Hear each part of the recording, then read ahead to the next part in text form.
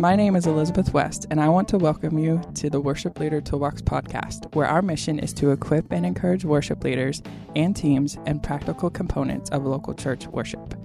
We're so thrilled to have you listening to our podcast, and our prayer is that it will be helpful to you and your teams. If you have any thoughts or questions, feel free to reach out to us at worshipleadertoolbox.com. We'd also be honored if you would subscribe and share it with others. Heading now to today's episode. Welcome to the Worship Leader Toolbox podcast. My name is Tim Price, and I'm thankful to have you here listening today. I'm thankful for your ministry wherever you are serving and hope that this is helpful to you. If you haven't had a chance yet, be sure to go to the worshipleadertoolbox.com webpage to download your free resource, 10-point checklist for worship leaders. And there's some other resources there as well. I also want to thank you for listening and for sharing this podcast for anybody who might find it helpful on your team or your connection with worship leaders. Well, I've played guitar and led worship for small groups for 3 or 4 people, a lot of times. I've led groups for 100 to 500 thousands of times over my years. I've led groups of 500 to 3,000 hundreds of times. And probably the most people I've ever stood in front of to lead at one time was 25,000 people at a music festival. And though numbers don't matter, that's just a little wide swath of the various sizes of groups that I've had an opportunity to lead worship with. I've been in concert halls and convention centers in multiple states around the nation and other parts of the world. And I've been in churches where top-notch production teams cranked out expert lighting and amazing video and incredible sound. I've also been in churches and motels leading congregations and conferences that have used like portable equipment and a quick little chaotic setup to make it work. And I've also been to camps in the summer when there was barely any sound there at all. And I have literally sung tens of thousands of times with no sound system at all.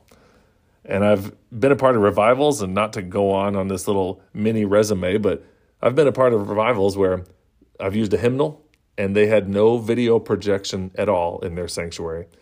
And I've been in a venue where all that was used was a piano and a song leader.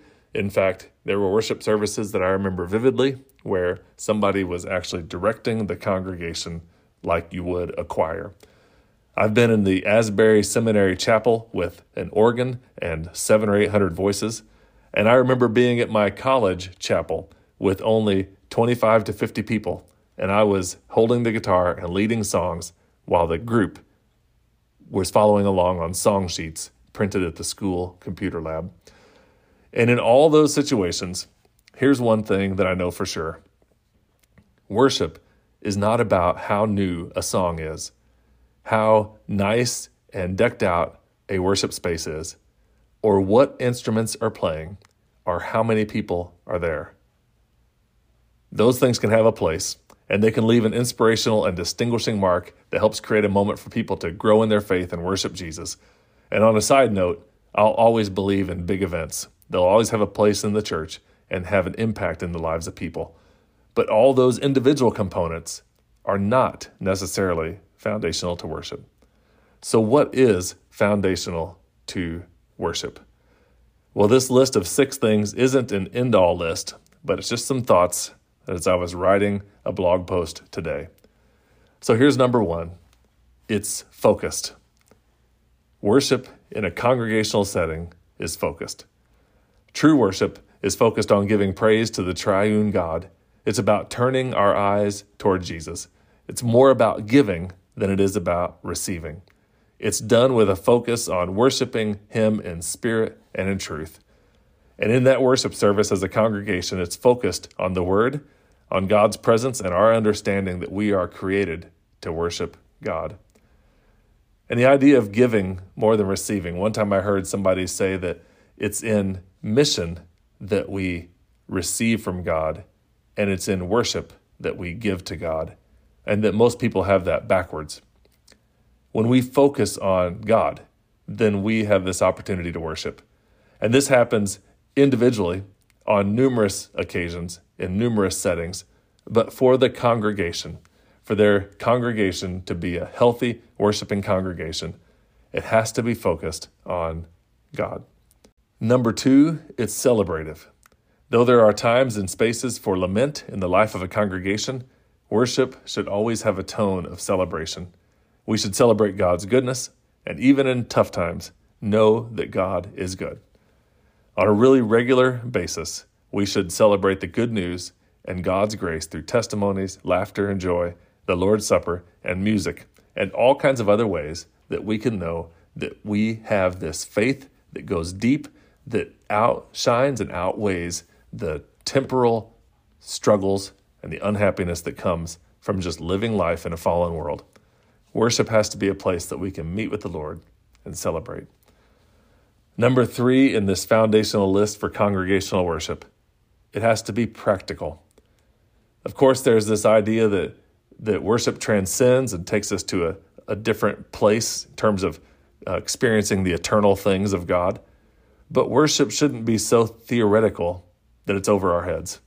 As leaders of the congregation, we should pray simple and understandable prayers so that people can agree without having to think really hard about what you're saying.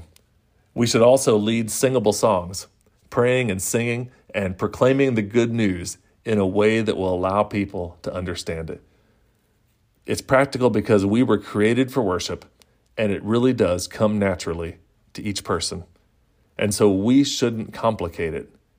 It should be fairly simple to say, Jesus has given us this new life, and we are so thankful. We're going to just worship him. Number 4, worship for the congregation. The foundational aspect is that it's genuine. Worship is an outpouring of gratefulness on our part. If it's going to be authentic, we have to know that Jesus is truly our worship leader, teaching us, inspiring us, and leading us in true worship. We must also know that we try to insert other components that aren't focused on Jesus, that the vitality of the congregation is going to wane. Another aspect to this genuine thing is that we need to utilize the gifts of the people who are in our church. I've been in some tremendous worship services at various churches where the music style was basically determined by who was available. One church I was a part of for a while had a bluegrass service because they had people who in their church who were able to make that happen. And because of that style of music, and because it was genuine, lifting up the name of the Lord, people are able to worship God and give God praise.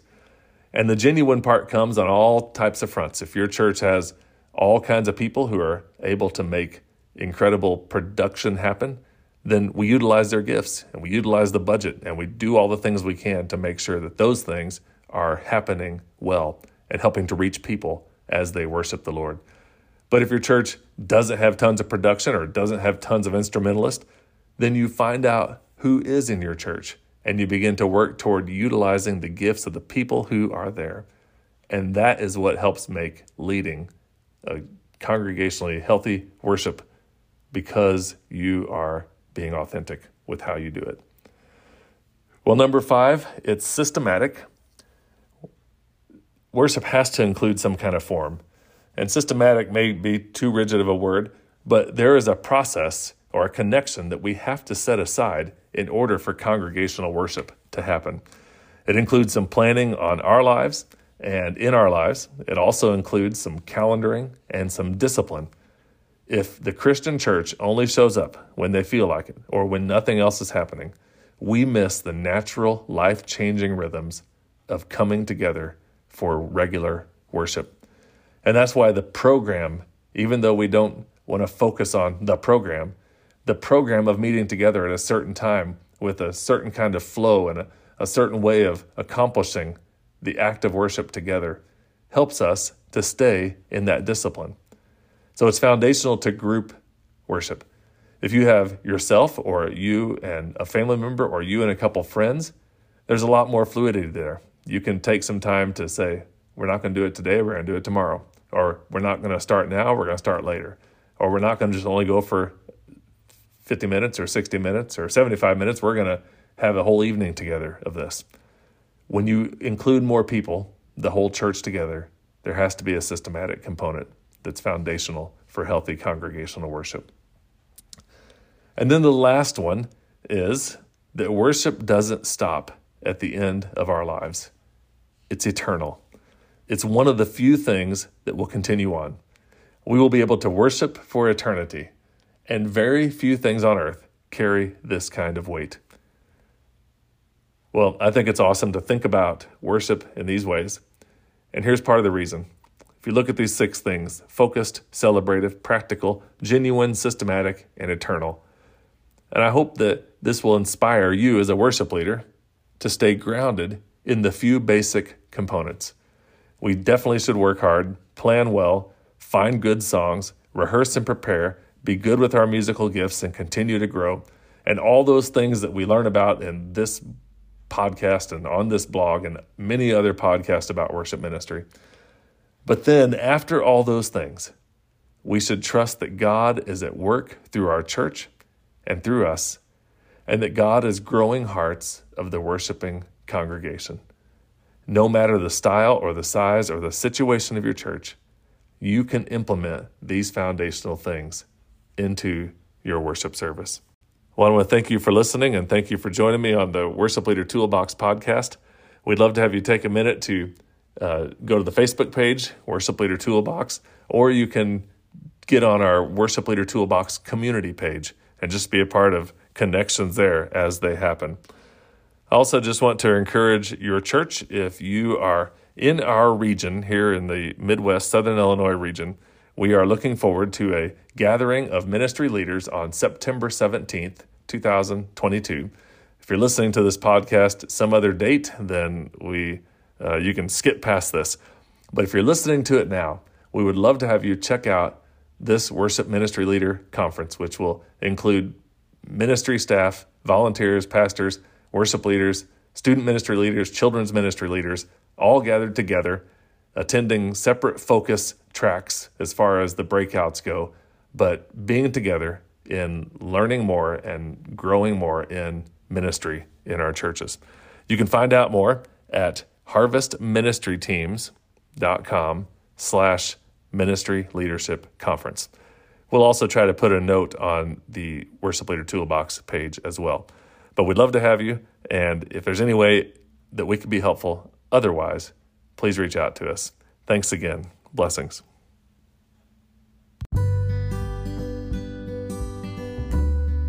Thanks for listening to this episode of the Worship Leader Toolbox podcast.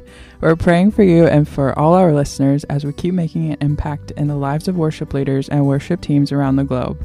Before you go, we'd also like to let you know that we have 2 other podcasts through our ministry. One focused on ministry leadership is called Go Harvest, and the second one is a weekly 5-minute devotion called Faithful Friday. You can find out more at harvestministryteams.com/podcast or go to the link in the show notes.